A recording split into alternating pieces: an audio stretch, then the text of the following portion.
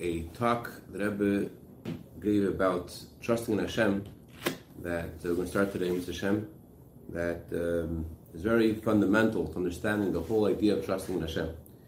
It's not like people think that the Rebbe spoke about topics, and there's a gathering of Rebbe's topics. The Rebbe spoke on Torah portion of the week, but the teachings of the Rebbe are the Aleph Beis of life, Aleph Beis of Torah and Aleph Beis of life. And this talk of the Rebbe, which is centered around a Rashi in Parsha Shmos, gives us a lot to learn, not only in Parsha Shmos, but in Parshas, whatever it is going on in your life, whatever Parsha, whatever you're dealing with, whether you're dealing with the Parsha of Shidduchim, trying to find a match, trying to find a job, trying to find a blessing for health. And so it's always a relevant thing to study, especially because this year we're saying the Rebbe's Tehillim, chapter 121. 121 begins with, I lift my eyes to the mountains, where will my help come from? So the meaning of that pasuk needs to be understood, because how could King David ask a question, where will my help come from? Of course help comes from Hashem. So one explanation of this pasuk is that the question at the end of the verse has a lot to do with the mountains at the beginning of the verse. The meaning of the word mountain could be understood in two ways. The simple meaning of mountain is a big chunk of this world. Looking at the mountains means looking at the voices of this world, looking at the things of this world, looking at what the lawyers say, what the doctors say, looking at what the financial analysts say. So if you're focused on those kind of mountains, those focused down on your cell phone and looking at what everyone else is saying about what's going to happen, so then you're going to have a big question. Your question is going to be, where in the world is my help going to come from? How in the world will I possibly be helped? That's a question you're going to have if you focus on those kind of mountains. If you look down on your cell phone and you look at the strong voices, the big chunks of this world. But another translation of the word mountains is tzaddikim. Tzaddikim are called mountains because just like a mountain, when you're far from the mountain looks smaller.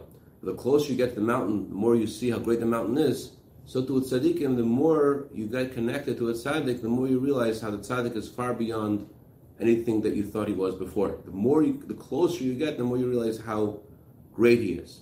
So if our eyes are on the tzaddikim, if our eyes are not on the financial analysts, but our eyes are on what the tzaddikim say, so then instead of there being a question at the end of the verse, Me'ayin Yavi Ezri, where in the world is my help going to come from? How in the world will I possibly be helped? Instead, there'll be an emphatic statement. Me'ayin, in addition to meaning from where, also means out of nowhere, out of that which is beyond nature. So if I lift my eyes to the mountains, the real mountains, the tzaddikim, so then Me'ayin Yavi Ezri, instead of wondering where will my help come from, I'm going to feel for sure, Me'ayin Yavi Ezri, for sure my help will come out of nowhere, out of beyond nature. So I can't choose how I'll feel once I've put my eyes in the right or wrong place. All I could choose is where I'm going to place my eyes. So I think we all vacillate when we put our eyes in different places. Sometimes we're looking at the tzaddikim, sometimes we're looking at down on our cell phones. But let's today look at the words of the tzaddikim, the words of the Rebbe, and God willing, this will give us the emphatic call of our soul that Hashem will for sure help out of nowhere. As Baal Shem Tov said, that when a Jew says God will for sure help, he causes salvation in the world, just by saying it. For sure God will help. The family of Maras Henya Bas Bracha Berleah asked that we study this talk of the Rebbe, bring blessing to her and to their family and for all good, for all the Jewish people. Let's go. The Sikha begins with a verse where the Torah talks about Moshe Rabbeinu being educated in the palace of the Pharaoh, and Moshe Rabbeinu leaves the Pharaoh's house and he sees an Egyptian man striking a Jew, and Moshe Rabbeinu protects this Jew and he kills the Egyptian, and then the next day he sees two Jews fighting with each other, and he tells one Jew to stop striking the other Jew. He says, wicked man, why are you hitting your brother?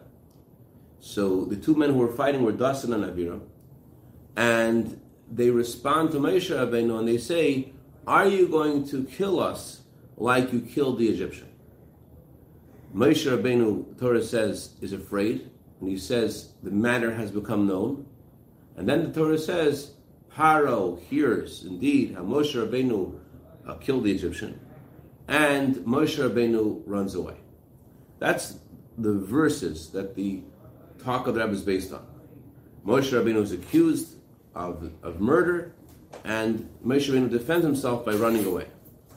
So Rashi comments on the words Moshe Rabbeinu was afraid, and he says, in a simple sense, he was afraid.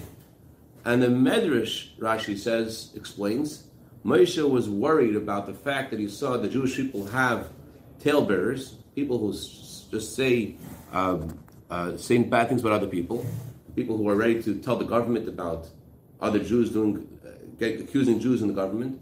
So Moshe Rabbeinu was worried maybe the Jewish people are not deserving of redemption. So the question is like this. Rashi always tries to explain every verse according to its simple sense. So why is Rashi not satisfied with explaining this verse in a simple sense and to say that he is afraid that his murder of the Egyptian, or his killing the Egyptian, wasn't murder, it was really to defend the Jew who was being almost killed by the Egyptian? Why can't Rashi just say that Moshe was afraid that Paro would find out? Why does Rashi also bring the Midrashic explanation that Moshe Rabbeinu was worried maybe the Jewish people are undeserving of redemption? There's a problem by explaining the verse according to the Medrash. Because according to the Medrash, the next sentence of Moshe Rabbeinu, the matter has become known, Rashi has to now extract that explanation out of the simple meaning. The simple meaning of the matter has become known is Moshe Rabbeinu's killing the Egyptian has become known. But Rashi now has to explain it differently based upon the Medrash saying that Moshe Rabbeinu is afraid because the Jewish people have talebearers. So now he has to explain the matter as not being the matter of his killing the Egyptian, but rather, now I know why the Jewish people are suffering. So because of the Midrashic explanation that Moshe Rabbeinu was afraid because he saw the Jewish people have talebearers amongst them, because of that explanation, Rashi is forced at the end of the verse to extract the verse from its simple meaning to say what has become known. It's become known not the simple meaning of the verse, the death of the Egyptian, the killing of the Egyptian. Rather, what has become known is why the Jewish people are suffering. So why does Rashi have to explain the verse according to the Midrash explanation? So explanation is like this. Rashi's intent over here is to answer a very basic question in this verse. In general, when the Torah relates detail of a story, every detail has a connection to the flow of the story. But here the Torah says Moshe is afraid. The Torah doesn't say that he does anything because of his fear. Because he did not run away to Midian because he was afraid. He only ran away to Midian when Paro discovered how he killed the Egyptian, and Paro wanted to kill him. So Rashi is wondering, why does the Torah mention he's afraid? What does it have to do with the next part of the Torah? And therefore, Rashi explains, brings down the Medrash, who says that Moshe Rabbeinu's fear is the worry that he had, maybe the Jewish people are undeserving of redemption. That's how Rashi explains the meaning of Moshe's fear. The Medrash tells us that Moshe's fear is related to his worry the Jewish people are undeserving of redemption. That's why he can't explain the verse according to simple meaning, because the simple meaning has a problem. He's afraid, and what happens because he's afraid? Nothing happens. The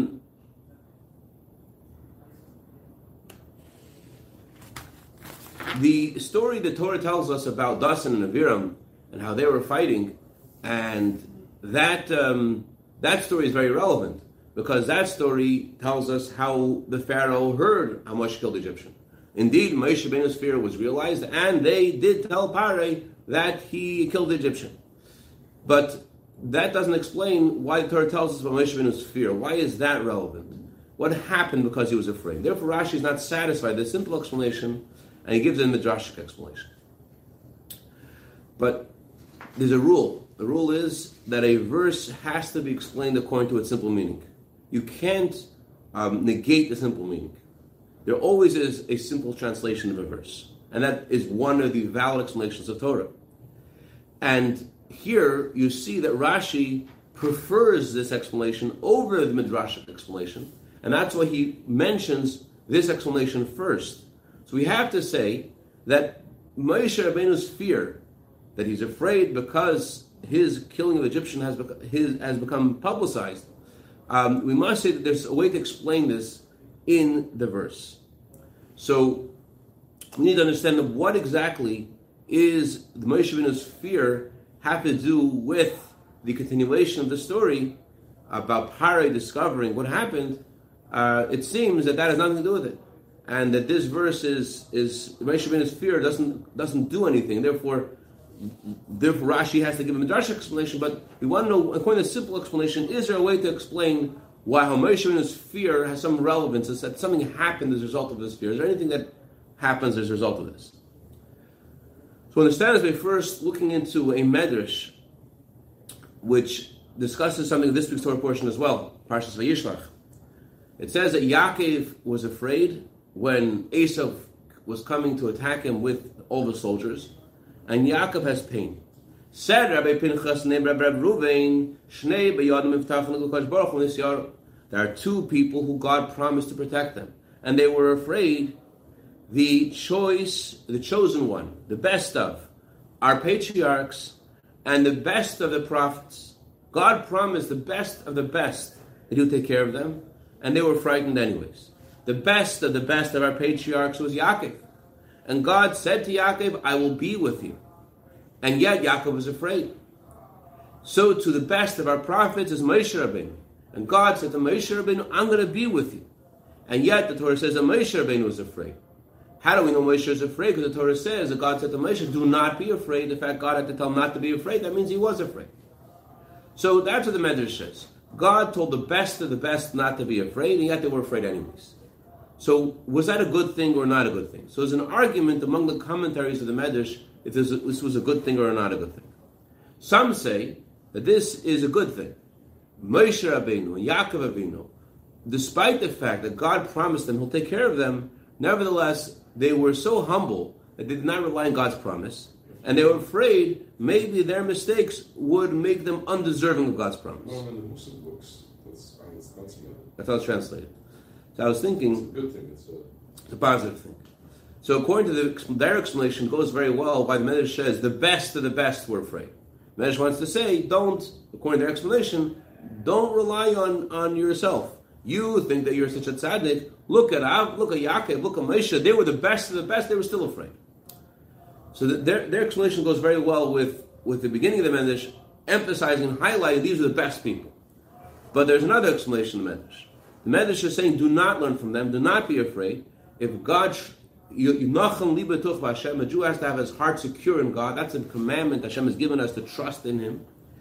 And it sounds like from the simple words of the continuation of the Medrash, as Rebbe quotes, "Menavi mekanteres Yisrael, the Navi, the prophet, chastises the Jewish people, and he says to them, you have forgotten God who created you. You're always afraid all day.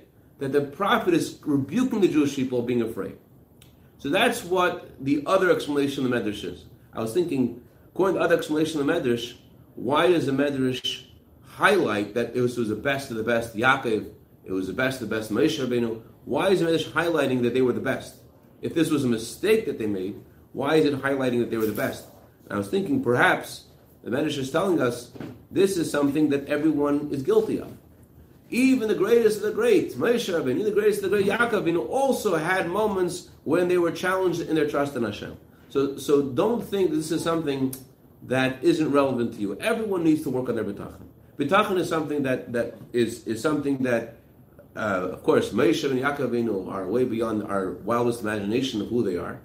And yet, the Torah says that we should learn from them something. We should learn that it's possible that you could be in a moment and you're not in a state of bitachon. Don't think that, I'm wearing tzitzis, I'm wearing a yarmulke, and I'm davening 3 times a day, I must have bitachon.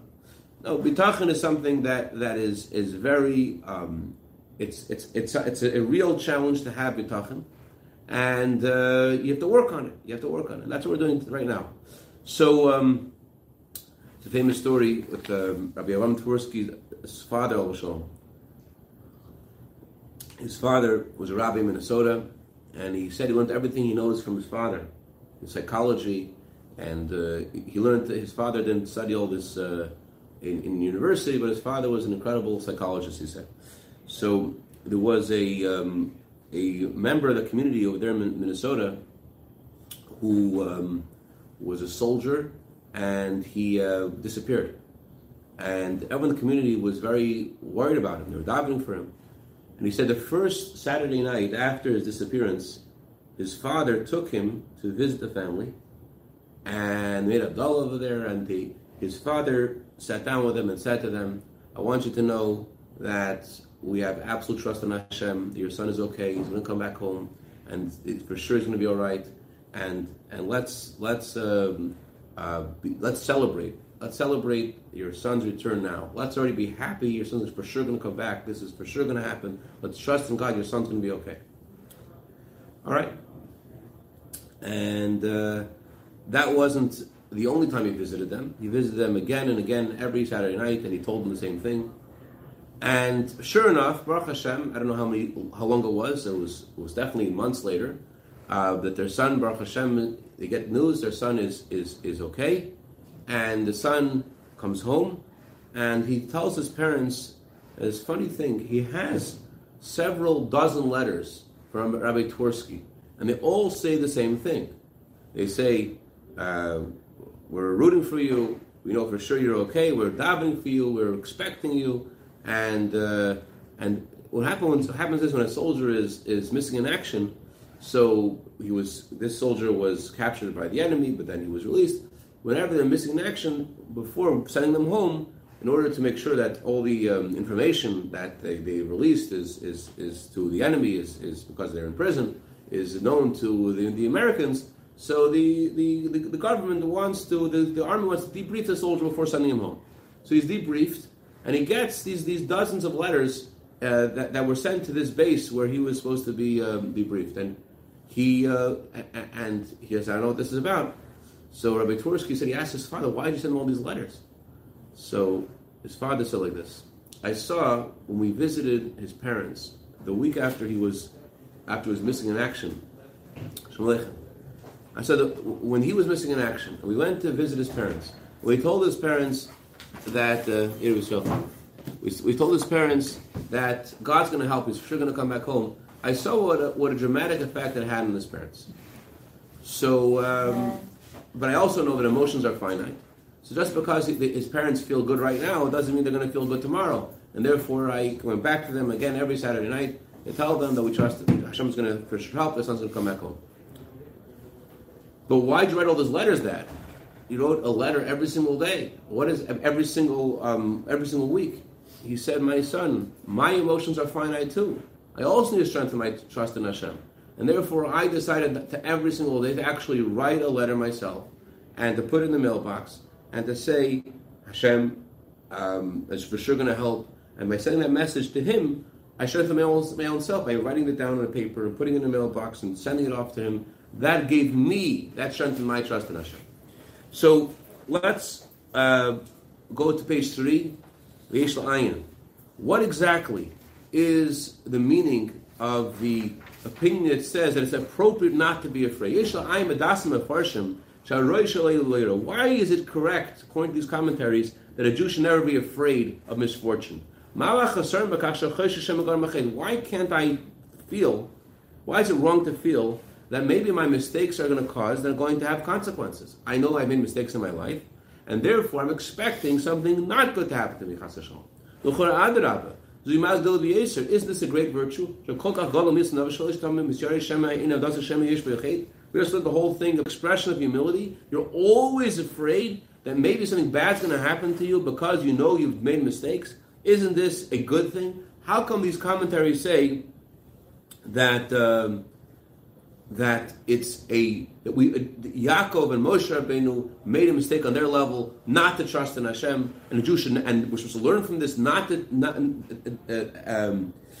to expect misfortune. We're not ever supposed to expect misfortune. Why not? Why can't I say I made mistakes and therefore expect not that there to be a consequence for my actions? Isn't that humility? However, this question affects the whole attribute of trusting in God that God commands us to have. Look at note 27. It says explicitly in several verses that you have to trust in God. The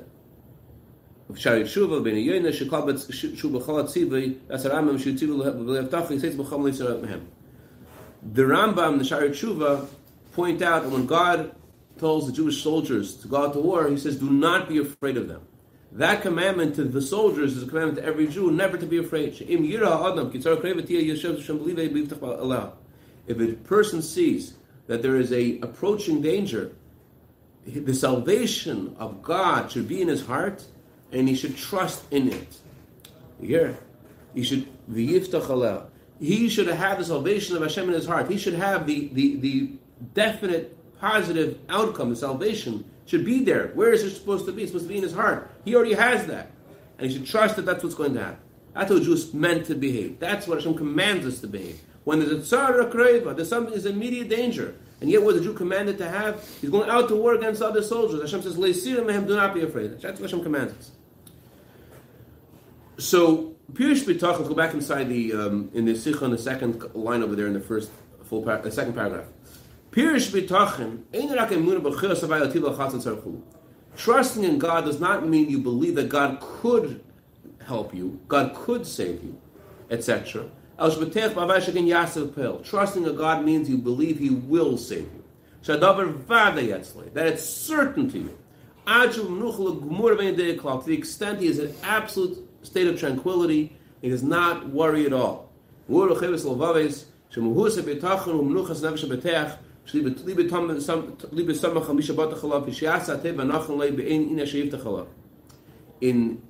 Duties of the Heart, Gate of Trust, he says, what does it mean to trust in God? That you're in absolute tranquility. Why are you in a state of tranquility? Because you rely, your heart relies on the one that you trust, that He will do what is good for you about the thing you're trusting Him to.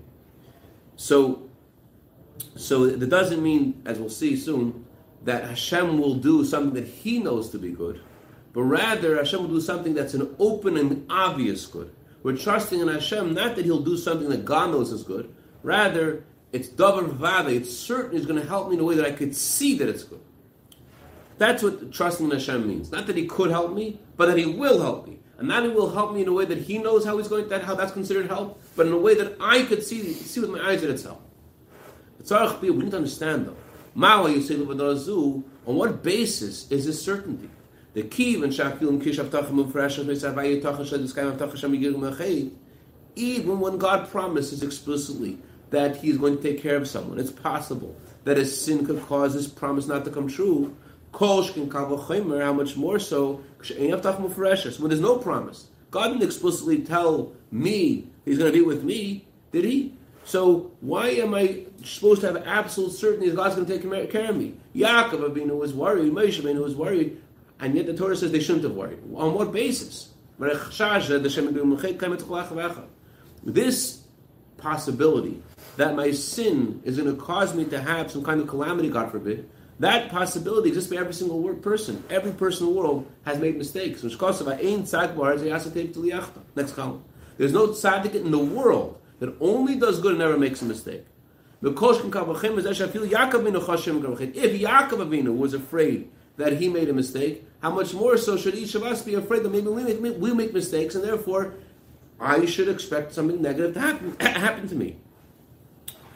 So, on what basis is this absolute certainty that Hashem is not just He can help me, but He will help me? Where does it come from? If I'm a tzaddik, I make mistakes. I'm not a tzaddik. I make a lot of mistakes. So why can't I think, why is it wrong to think that my sins are going to cause something bad to happen? Why is the right perspective that Hashem is for sure going to help? Okay,